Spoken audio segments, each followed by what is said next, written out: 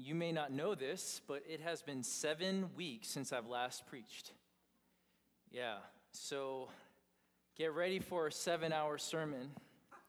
Just kidding. No, actually, this one's probably going to be one of my shorter ones, and I even brought a timer up here to make sure I don't do that.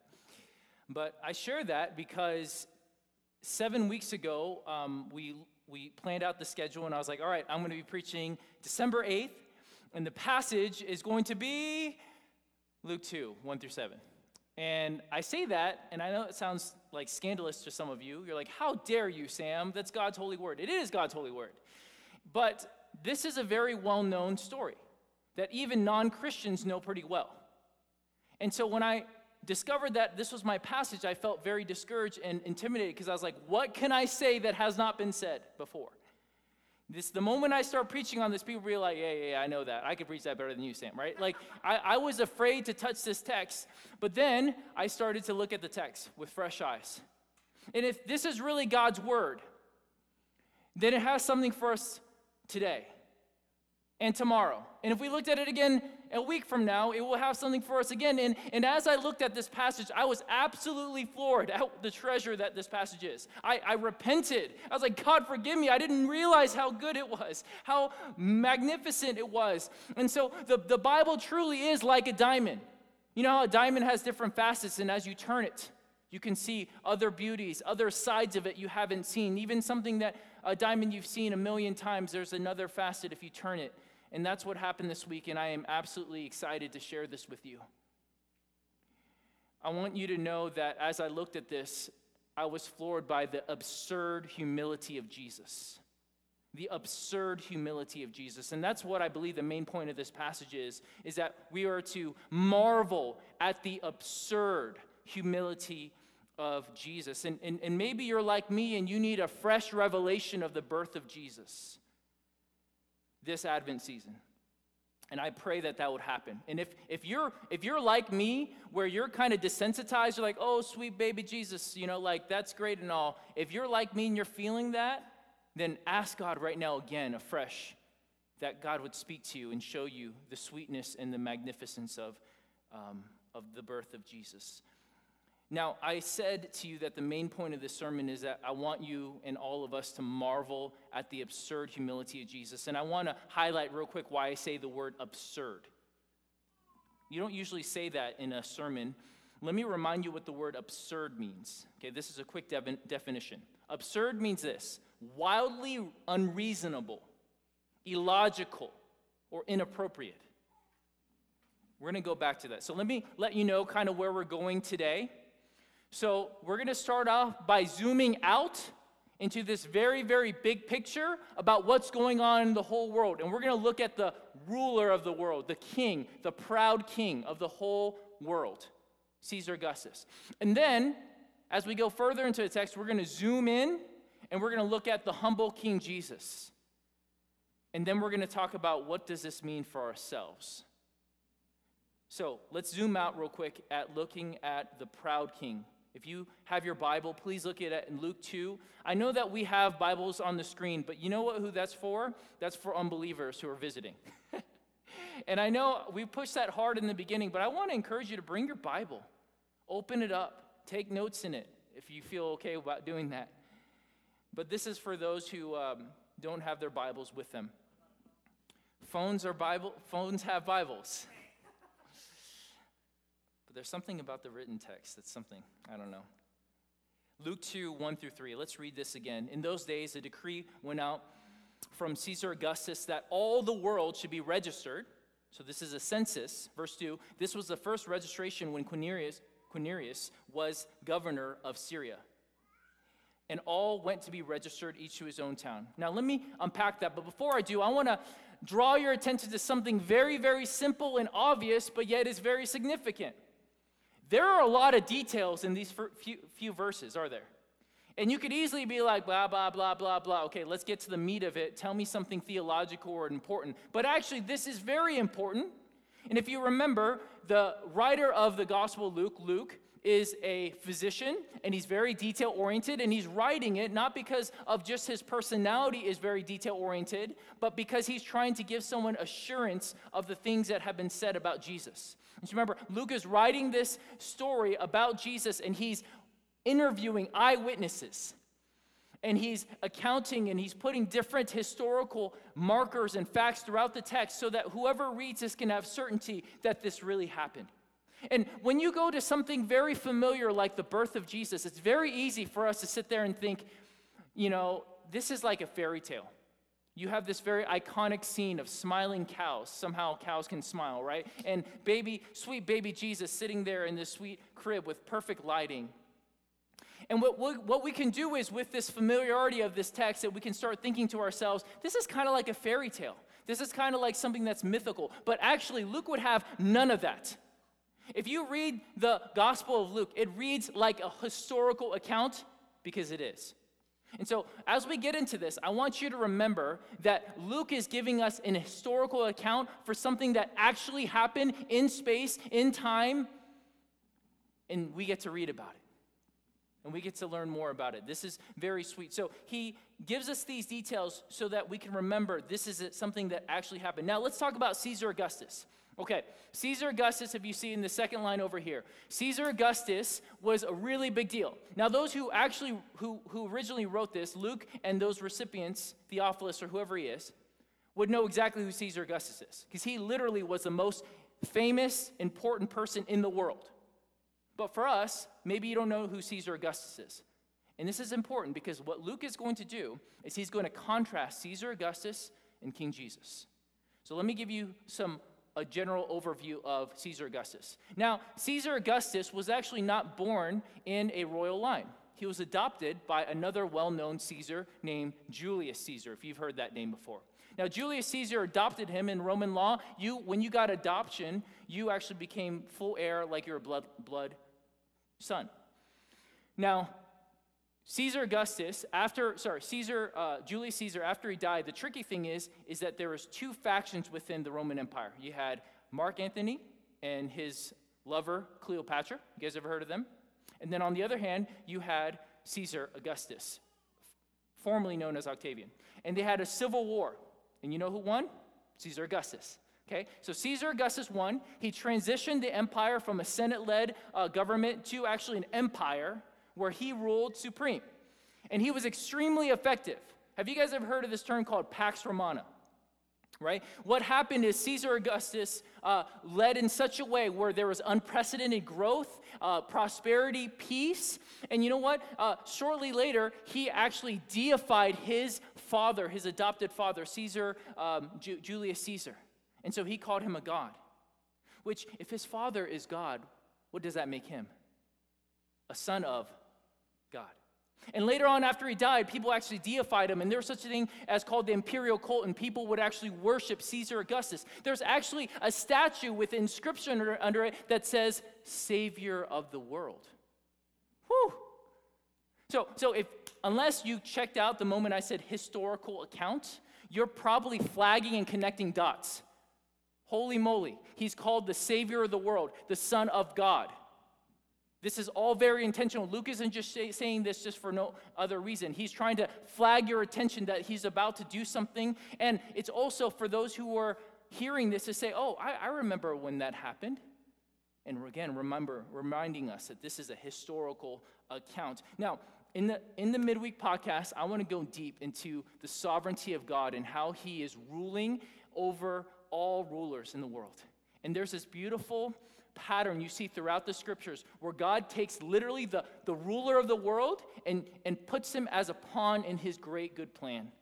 We're going to get more into that into the midweek podcast about how God does that, and especially pertinent for us today with all the craziness of politics in the world, current affairs. But I do want to make a point that God is using Caesar Augustus's his greed and his ambition and pride to bring about a fulfillment of a messianic prophecy in Micah 5. Okay, God is going to use this man's pride and humility, and his ambition and his greed to bring about a fulfillment of a messianic prophecy that's hundreds of years old. Okay, so look at Micah 5:2 if you have a Bible. Micah chapter 5, verse 2. If you're not familiar with the Bible, but you have one around you in the Pew Bible, there's these ones under you. It's in the Old Testament right before the New begins.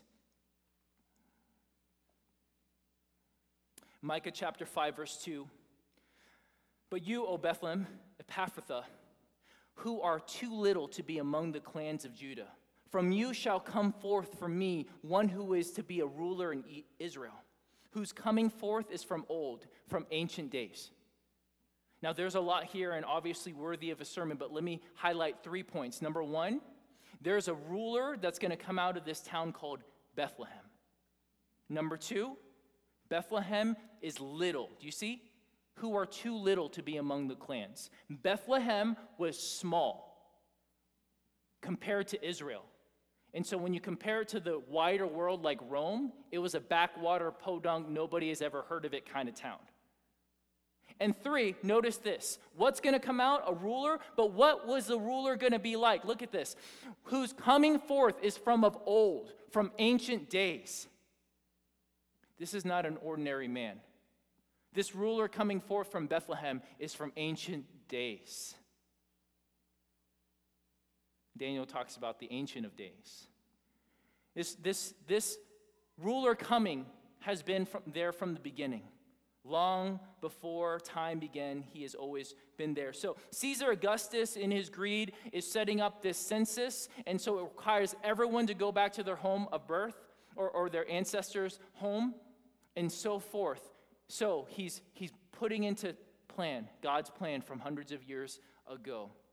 So now that we've set the stage for this global context, we're going to zoom in into a very little town, like we just talked about in Bethlehem, with a little Jewish family. And it's really important to remember that it's Jewish family. This is a real ethnic family. And just like 3 or 4 years ago, a popular Fox News anchor, Megyn Kelly, said Jesus was white. Santa Claus was white and Jesus was white. Everyone knows that. Do you guys remember this? You probably heard it and then you passed out because of how outrageous that statement was and erased it from your head, right? The reason I'm highlighting the ethnic reality of Jesus being born in this Jewish home is that this is, again, another marker that this actually happened. This wasn't some fairy tale thing. This actually happened in a family in Bethlehem. And as we zoom in, going from the empire, we're now going to this little podunk city. Actually, this family is going to affect ultimately the entire world. So this zoom out, going to zooming in. All right, let's look at verse 4 in chapter 2 of Luke. And Joseph also went up from Galilee, from the town of Nazareth to Judea, to the city of David, which is called Bethlehem, because he was of the house and lineage of David, to be registered with Mary, his betrothed, who was with child. Now, there are some very significant details given here that we want to highlight. We already talked about Bethlehem and the fulfillment of Micah 5, but also know that in 2 Samuel 7, the prophecy is that the Messiah is going to come from the line of David. And so what is Luke highlighting? He's coming from the lineage of David. And if you're a careful reader and you know your Bible, you're going to be like, whoa, this guy is fitting the bill for the Messiah. Now, I want to make a side note that that Joseph is from David's line, and there's evidence to suggest in Luke's genealogy that Mary is also from David's line. It's not conclusive, but there's evidence that suggests that. But whether or not the adoption is there, Joseph is Jesus' adopted father, and Joseph and Mary, according to Matthew, are already married. Now, in Luke right here, it says betrothed, and the reason why it says betrothed is because they yet have not consummated their marriage. But if you look at the Matthew account, right after Joseph got the dream to realize that Jesus is the real deal, Mary didn't cheat on him. Mary, this is coming from God. All of a sudden, he marries her in keeping with that. So I just want to make that side point. And at this point, if you've been reading in Luke and keeping up with our sermon series, this Messiah that's coming is supposed to be the Savior of the world, the Son of God, and the King. And so now we're going to look at Jesus' birth. But as we do, let's think about what would the expectations be for a king, for a Savior, for a Son of God. Let's look from the world's perspective, a very common, natural perspective, and then also the Jewish perspective. Let's think about as a world. Let me ask you this. If I were to give you a sheet of paper right now and said, write down a list of the characteristics of the ruler of the world, the Savior of the world, the King of the world, what would you write? And also then write another list of what would you do to introduce this said Savior and King of the world. What would be on that list?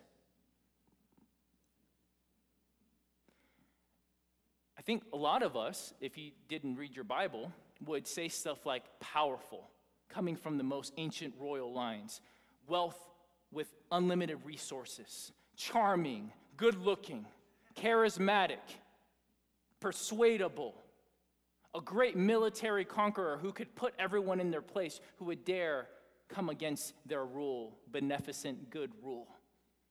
Right? That's what we would think. And that would be a list that would very much be like Caesar Augustus, right? His Pax Romana, the rule he brought, was not a rule that people were like, oh, I want to submit to you and love you because you're so good, right? It was love me or I'll kill you, right? It was a very, very iron-fisted kind of rule. But that's what you would probably expect if you said, hey, there's a savior of the world. What would he be like? Like that. Now, let's shift to the Jewish perspective. If you were a Jew waiting for the Messiah for hundreds of years, what would you expect? The reality is the Jews expected the Messiah to be just like a Caesar, a political conquering king. And they have reason to believe that. There are texts that suggest that he's going to come with a rod of iron and come and rule and put all his enemies under his feet. But they misunderstood some very, very key texts that explain that before he had liberated the body, he had to liberate the heart. Before he came and liberated the land, he needed to liberate the brokenness in the land, the very curse and the disease of the heart first. So the bottom line is that the Jews, just like the world, expected the Savior to come with power, with glitz and glamour, with charisma and all the trappings that the world finds so intoxicating.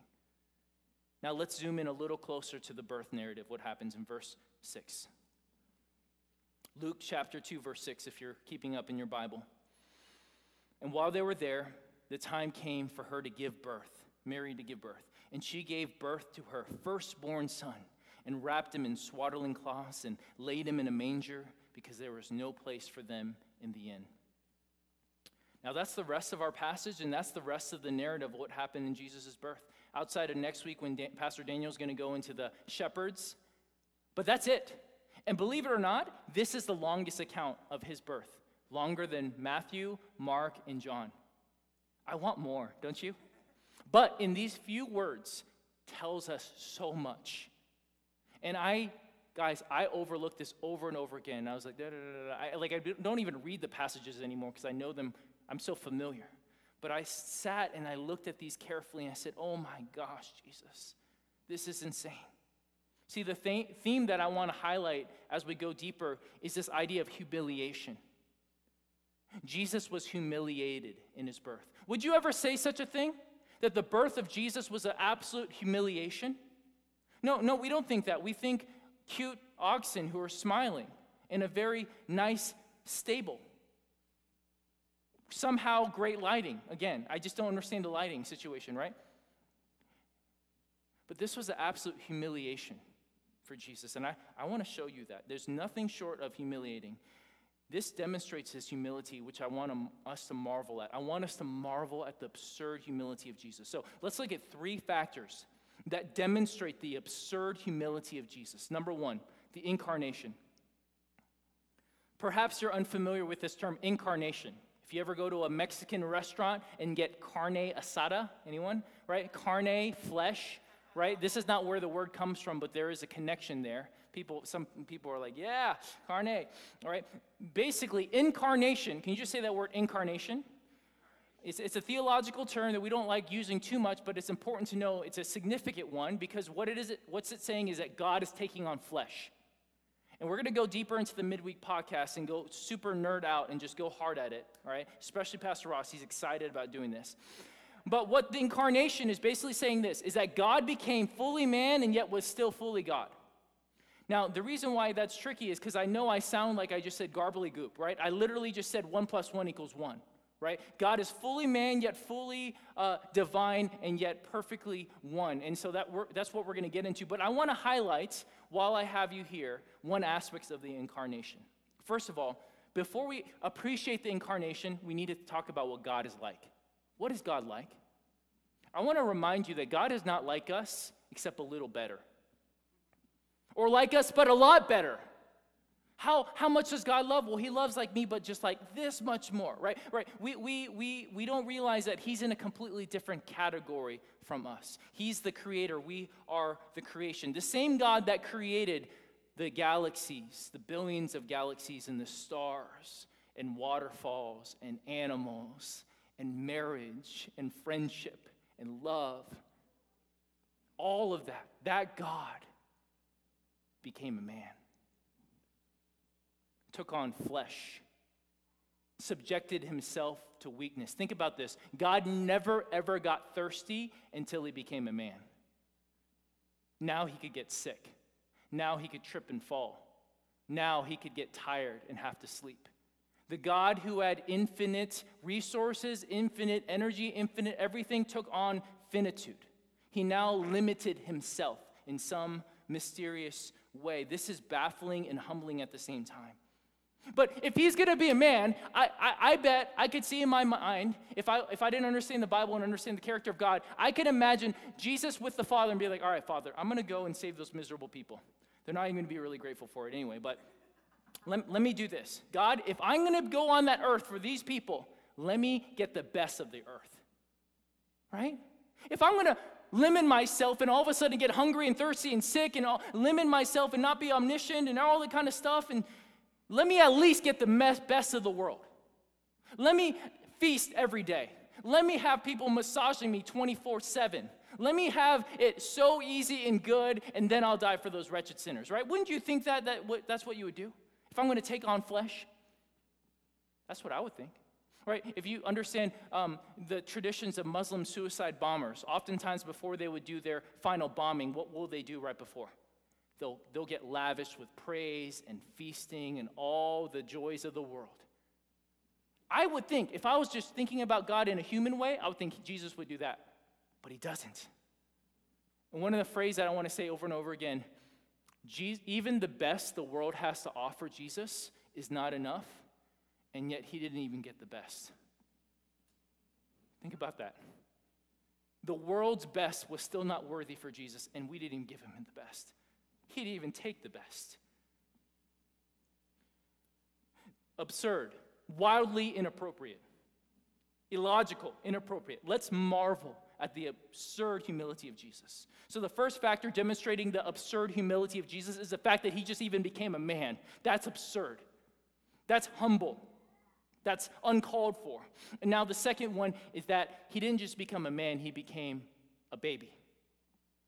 See, if he were to become a man, I would think that, you know what, let him come like a Herculean demigod, fully mature, very independent, very strong, like kind of God still, and he can just like flip over giant stables, like he had all the strength. Like that's what I would think in my human thinking if I didn't know my Bible, that's what Jesus would have done. Think about this. We have a handful of babies in this church, God willing more, and we've lost them too. If you guys ever been around a baby, they're absolutely useless, right? They're helpless. Hope, our baby, can literally do almost nothing. She's 6 months old, and she's just now starting to do some basic movements. But as you guys know, humans are unique among the world as creation, right? Compared to animals, there are many animals who can take care of themselves shortly after they're born. Many who can walk. Hope can't even get close to walking. She doesn't even know the concept of walking is yet. And it's not because she's dumb. It's because she's a baby. And Jesus became a baby. How vulnerable and helpless are babies? Literally, if we took my baby Hope and put her outside, it's not like she'll eventually adapt and figure it out. She's dead. Jesus put himself in that vulnerable state as a baby. Marvel at the absurd humiliation of Jesus. Think about this. Jesus had to get his whatever they had for diapers changed. Jesus had to get fed. Jesus had to be comforted by a creature. I was trying to think about what's the most absurd, humiliating kind of reality that we could probably relate to. Do any of you guys have aging parents who now have to wear diapers? We're all going to get there. You start in a diaper, you end in a diaper. And you know how humiliating it is? I was just even talking to TK, and his grandma was like, I ain't doing that. Put me in a group, put me in one of those homes. I ain't letting my son or daughter watch me like that. Wash me, change me. You know how humiliating that is for me to one day get to the place where Elijah has to change me? Hope has to change me, clean me, lead me around because I'm losing my mind? How humiliating that is. I think that if you start thinking that way, we start to get close to understanding the absurdity of Jesus, the creator, co-creator with God from beginning of time, before the beginning of time, coming down and being a baby. This is absurd. Marvel, church, marvel at the absurd humility of Jesus. The third demonstration is the fact of where Jesus was born. Let's look at his birthplace. So second was him becoming a baby. The third is his birthplace. Where would you expect a king to be born? Caesar's palace. Not the casino, but Caesar's palace. A nice, cushy room with nice temperature control, with attendants around the clock. Let's read this again in verse 7. And she gave birth to her firstborn son, and wrapped him in swaddling cloths, and laid him in a manger, because there was no place for them in the inn. Now, let's get an accurate picture of what's going on here, because have you guys watched a movie on this before, right? There's nativity movie, there's all these kind of movies, and maybe you've read books that kind of show little cute little situations. Let's talk about where he wasn't born, because we make a great deal about him having no room at the inn. That's a classic translation, that there's no room at the inn. Now, let me show this picture right here for you. The tricky thing is that the word inn used here is the Greek word that is actually not for a commercial inn like the Hampton Inn. So you often think about this giant place that had all these rooms, and they're like, no room at the inn, we're evil, we hate you, right? Like, that's the kind of mindset we usually have. But actually, more likely, it was something like this. In the first century house, there was 2 floors, for the average poor person, and at the bottom is actually where the animals would stay, and the top is where the other rest of the people would stay. And so when you would have guests in town, you could have them in the first floor.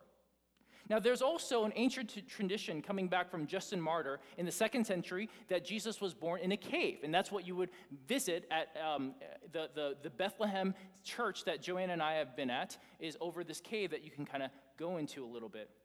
And so that's the other tradition. So it's either this situation or a cave. And the reason why we also can say a cave is because in the cave is often where they would put a stable or a barn. And you know that he was in that kind of setting because Mary placed him in a what? A manger. Now, I want to talk about a manger real quick because I think just like all the nativity scenes we have, it's very cute. You have like a really nice clean box, like made out of like really nice wood. But most likely a manger again is a feeding trough. And basically what it would probably have been is just like a ditch in the ground where animals can just eat.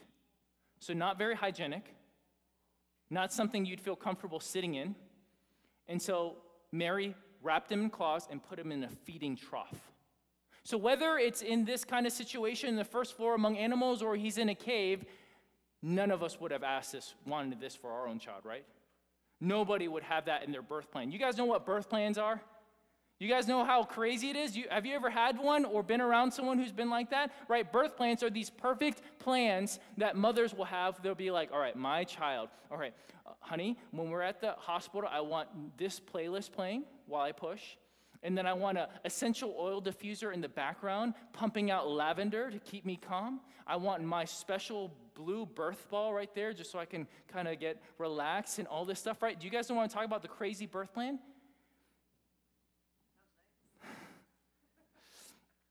It is nice. See, we had a birth plan for all of our children. And our second child, Eden, as many of you guys know the story, I won't go into the exciting details, but it's a really great story. But we were going to take Eden to Joanna to get to the hospital, to the midwife, and all of a sudden her contractions ramped up. And I was like, come on, Joanna, we got to go. Please get up. She's like, I can't get up. baby's coming right now. I'm like, no, that's not possible. It can't happen. I rebuke that in Jesus' name. I will carry you. And then Joanna looked down, and her stomach was no longer flat. The baby had dropped. And so I'm panicking, but very coolly, I'll have you. And I get on the phone with the midwife, and I deliver Eden in our living room. And Hannah Gruber was racing to our house and cleaned up all the mess as we were at the hospital. Now, I share that story because it's great, but also because we did that in the living room. And we immediately were like, oh, like the living room, not the living room. And imagine if we did that in our house that we live in now, which we have an animal, Felix, the dog. He's great. He's one of the best dogs I know. But if I was delivering Eden in the living room and Felix came coming in, sniffing in, what would I do? Get out, right? I just start throwing stuff at Felix. Get out of here, Felix. I don't care how good you are, right? Because I am not going to let an animal around my baby. I'm not going to let anything mess it up. And I can just imagine Joseph and Mary as they're looking for proper lodging so they can have the birth of their child. And they're thinking, this is the Messiah. He deserves the best. Can you imagine the heartbreak? He deserved better than this. My wife, if I'm Joseph, deserves better than this. Let me share this quote from Kent Hughes. This is really powerful. Joseph probably wept as much as Mary did, seeing her pain, the stinking barnyard, their poverty, people's indifference, the humiliation and the sense of utter helplessness, feeling shame at not being able to provide for the young Mary on the night of her travail. All that would make a man either curse or cry. If we imagine that Jesus was born, please hear me, guys. If Jesus was born in a freshly swept country fair stable, we miss the whole point. It was wretched, scandalous. There was sweat and pain and blood and cries as Mary reached up to the heavens for help. The earth was cold and hard. The smell of birth mixed with the stench of manure and acrid straw made a contemptible bouquet. Trembling carpenter's hands, clumsy with fear, grasped God's son, slippery with blood, the baby's limbs waving helplessly as it's falling through space, his face grimacing as he gasped in the cold, and his cry pierced the night. See, if you have this idea of Jesus' really cute birth, you totally misunderstand. It was probably almost completely dark. And as many mothers know, you want your mom to be there, right? You want your best friends and the people you love most to be there. They didn't have that. They didn't have that support system. They had the animals. They had their mooing, their smells, their manure. The humiliation of Jesus here is absurd. Can you contrast this to Caesar Augustus and how he would be born? The amount of fanfare. The whole Roman world would hear about, oh, Caesar Augustus had a son. Do you hear? The next in line. And if you look at Jesus' birth and even the next chapter, very few people knew of him at all. Most people had no idea he was born. He came secretly and quietly. Caesar Augustus probably lived and died and never heard of Jesus' name. But little does he know that in just a couple centuries, Christianity would spread throughout the entire world. And even one of the emperors himself would become a Christian. The kingdom of God is like a mustard seed. It comes quietly. In our pre-service prep, Pastor Ross was going over a sermon, and he thought about it, and later on he texted me, and this is what he said. Ross, you're getting quoted, bro. It's on the screen. Maybe not. In his census, Augustus is laying hold of and seizing everything and everyone he could. And in his incarnation, Jesus is coming to give everything to us. See the contrast? Caesar in his life is about me, getting more of my fame. And Jesus is laying down all of that so he can give it to us, his people. The world's best is still not good enough for Jesus, and yet he got the worst. He got the peasant's treatment. What is the definition of absurd, remember? Wildly unreasonable, illogical, and inappropriate. Are you marveling yet, church, at the absurd humility of Jesus? It's absurd. Who is like this son? Who is like our Jesus? So now let's ask her a question. How should we now think and live? Here's 4 questions to ponder quickly. Number 1, why is it good news that he was born in a manger instead of Caesar's palace? Why is that good news? Yes, it happened. Historically, it happened. But why is that good news for you and me?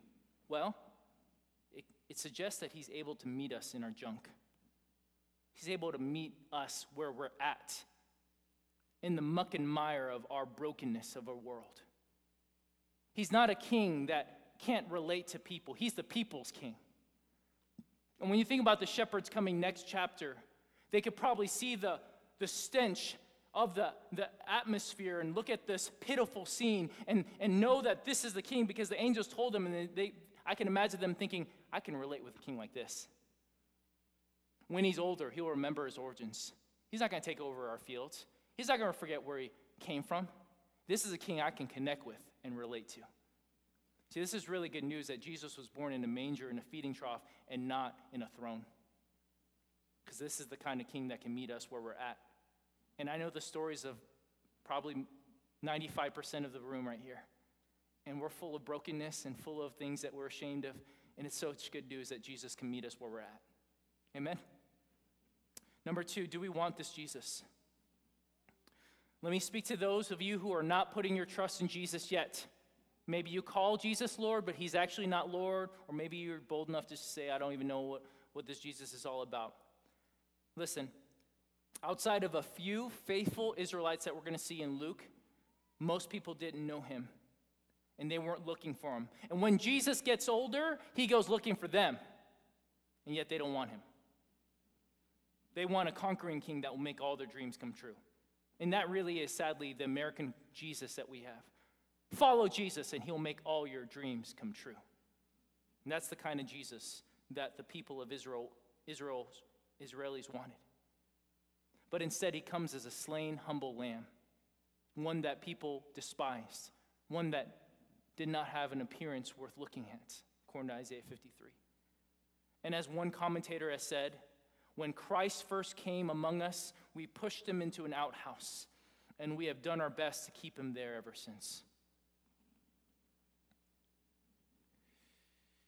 Why would Jesus subject himself to such a humble state?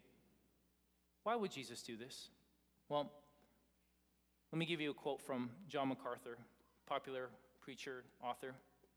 It was fitting in a sense that he was born in a stinking, smelly stable, because what smelled far worse to the nostrils of God than the odor of animals is the odor of sinners. He set the Savior all the way down into the lives of the lowly, and the whole picture of that scene is a metaphor for the stench of sin which Jesus bore in his own body. See, our rebellion, every single one of us, whether you're a Christian or not a Christian, our rebellion is or was a stench to the nostrils of the holy God. And because of our rebellion, we deserve death. And Jesus, from the moment he's born, is taking on the sufferings of the world. From the moment he's born to the moment of his death, he's taking on the sufferings of our sins, our punishment, our penalty upon his shoulders. The same body that is wrapped in swaddling clothes will one day be wrapped in burial clothes for us. In his life, death, resurrection, Jesus is going to reverse all suffering and make everything sad come untrue. All of it will go. And it's through this baby Jesus. So if you're not trusting in Jesus, you don't have to be in that state. You can have him today. He went to great lengths so that you can have him. So you can have peace with God. So you can have no more suffering one day with him. Why wouldn't you want a God like this? Christian, we have a God like this. But if you're not a Christian, why wouldn't you want a God like this, so humble and so loving? Doesn't your heart just yearn for someone like that? But one day, Jesus will not come quietly like a baby. He'll come with a loud trumpet shout. He will come with the greatest might and military force this world has ever seen or will ever see.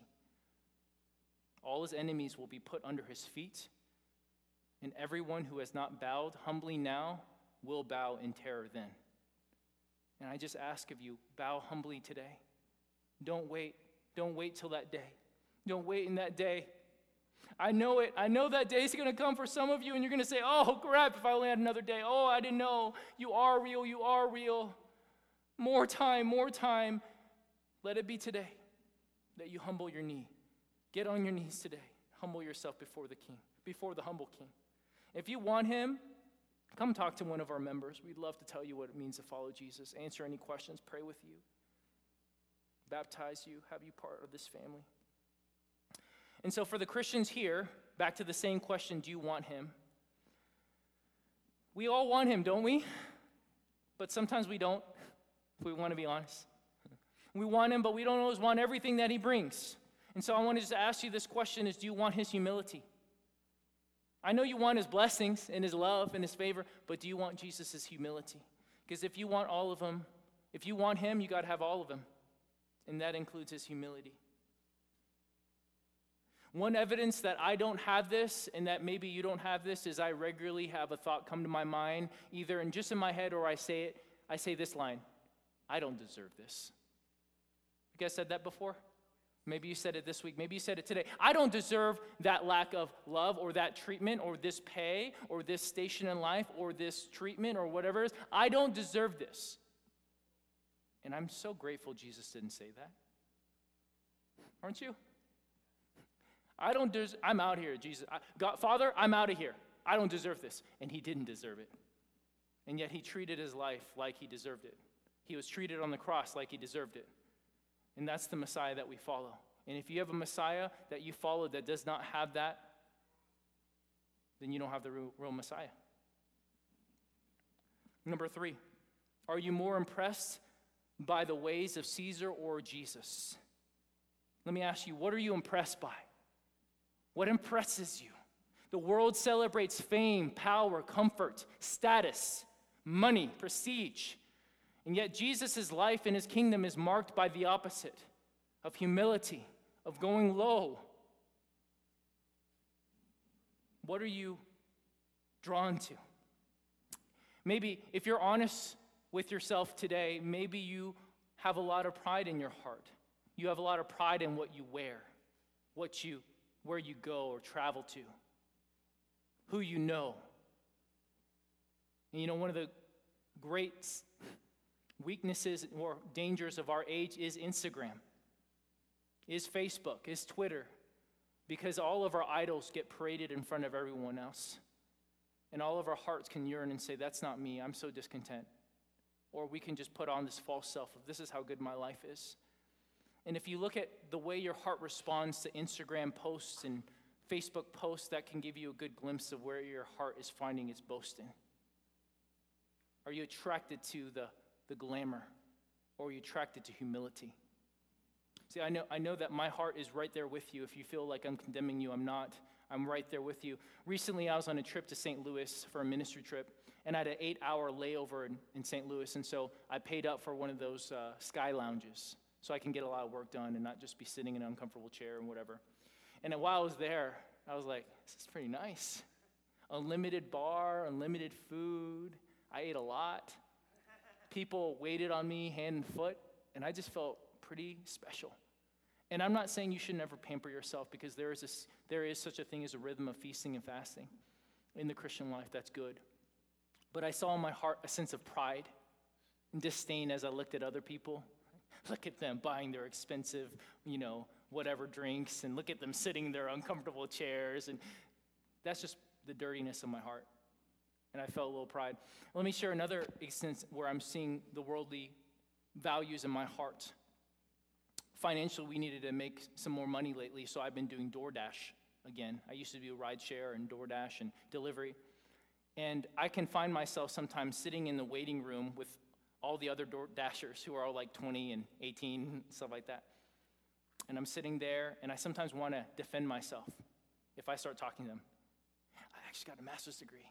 I actually got 4 kids. Believe it or not, I am not 12. I know I look like I'm 12, but I'm 31. I want people to know. I want my status to be out there. And that's sick. Maybe you're like that. I'm just using those examples from my own heart to show I'm there, right there with you. I sometimes love what the world loves. I value the glitz and glamour and the power. And so I encourage you to check your heart today. Are you more impressed with the world is impressed by?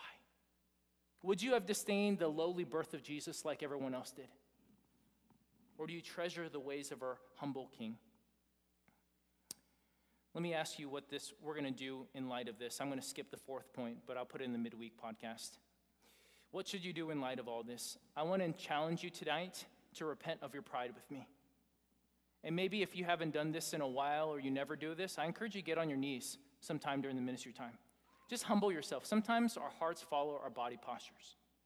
Just encourage you to get on your face. Say, Jesus, thank you for being such a humble King. Adore the humility of the King and ask God to help you embody the humility of our King. He already knows it. He already knows you're proud. He already knows what you put your boast in. Just give it to him today. Dear family, as I close, imagine this. What if we were truly a church, a family that embraced the humble King? Can you imagine how much judgment would be out of this house, out of this family? That we would no longer be comparing with one another, peacocking with one another, trying to fight to have more clout or more love from others. That we could really be ourselves and take off our masks. We could really be this authentic family as one of our values is. Because we would only want the attention on the King Jesus. Because it's not about us. Oh, that we would be like that. And so, church, let me just call you as I end to let us adore the absurd humility of Jesus.